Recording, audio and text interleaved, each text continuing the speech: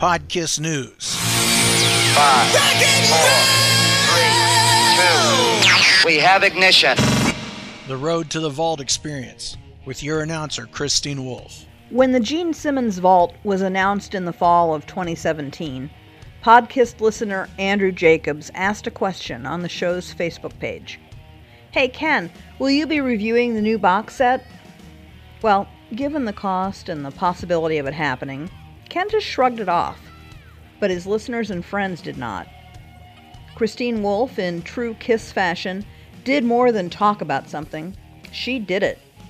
Christine started a GoFundMe campaign to get a vault for the Podfather, and she set about promoting it to friends and listeners of Ken's podcasts.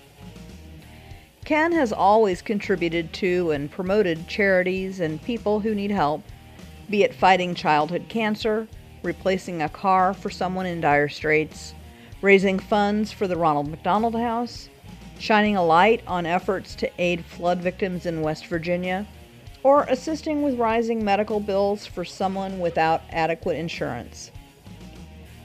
Ken's sense of community, kindness, and generosity really inspired me, said Christine.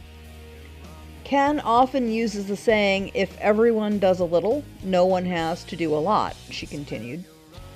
So, adopting that philosophy, I turned to GoFundMe, the world's largest social fundraising platform, and launched a campaign. I wanted to facilitate a thank you from his friends and listeners for his providing over 600 hours of podcasting entertainment and a lifetime of friendship. Soon, contributions were coming in from around the world, but there were not only financial contributions. Folks donated items to be rewarded as incentives for giving. That's a common feature of GoFundMe campaigns. Out of the nearly 100 people that donated, there were a few that might surprise you. When he learned that he had a chance to put a smile on Ken's face, Peter Tork of the Monkees and his team jumped in right away and donated signed merchandise. Jody Ritson, the force behind Mike Nesmith and Mickey Dolenz' meet and greets and merchandise distribution, donated a Nesmith signed action figure and an autographed photo of Dolenz. There were contributions from radio personalities, stand-up comedians, TV writers and producers, Rhino record executives, actors, and musicians. "To say I was humbled is putting it mildly," exclaimed Ken. Ken is a lifelong member of the Kiss Army, becoming a fan back in the early 70s, and he has never truly wavered from his dedication to the band either. In addition to hosting Podkissed, the longest-running Kiss podcast, which recently celebrated its 10th anniversary, Ken also hosts shows about Cheap Trick, the Monkees, and pop culture. And he aims to use his voice across all those platforms, much in the same way that Kiss has used theirs throughout their careers. "A lot of people say that Gene Simmons has no heart," Ken stated, "but I see many examples of his kindness, generosity, and charitable works.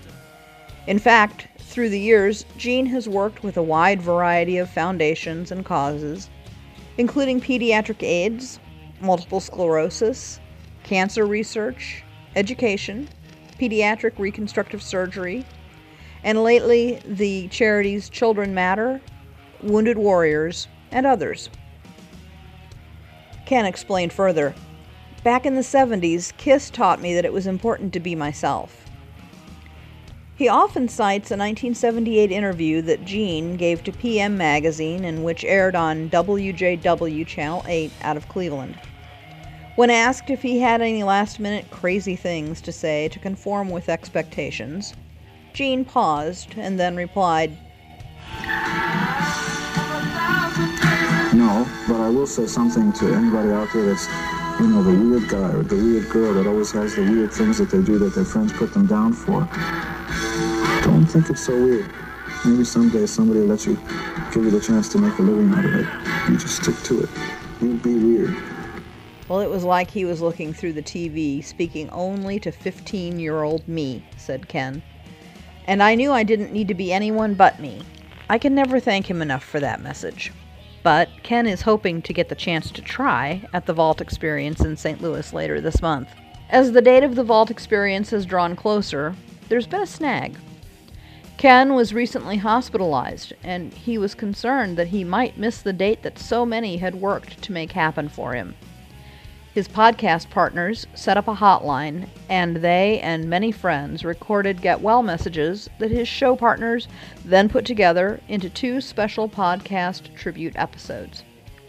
They included messages from Peter Tork, Phil Schaus and Jeremy Asbrock from the Gene Simmons Band, Bruce Kulick, Marty Ross and Dino Kovas from the New Monkees, and one powerful and attractive man in particular, Gene Simmons himself, who had this to say to encourage Ken. Hi, Ken. Gene Simmons calling. Hey, listen, everybody in your town tells me you're torturing the nurses in the hospital over there. And I just wanted to call you and tell you what a powerful and attractive man you are.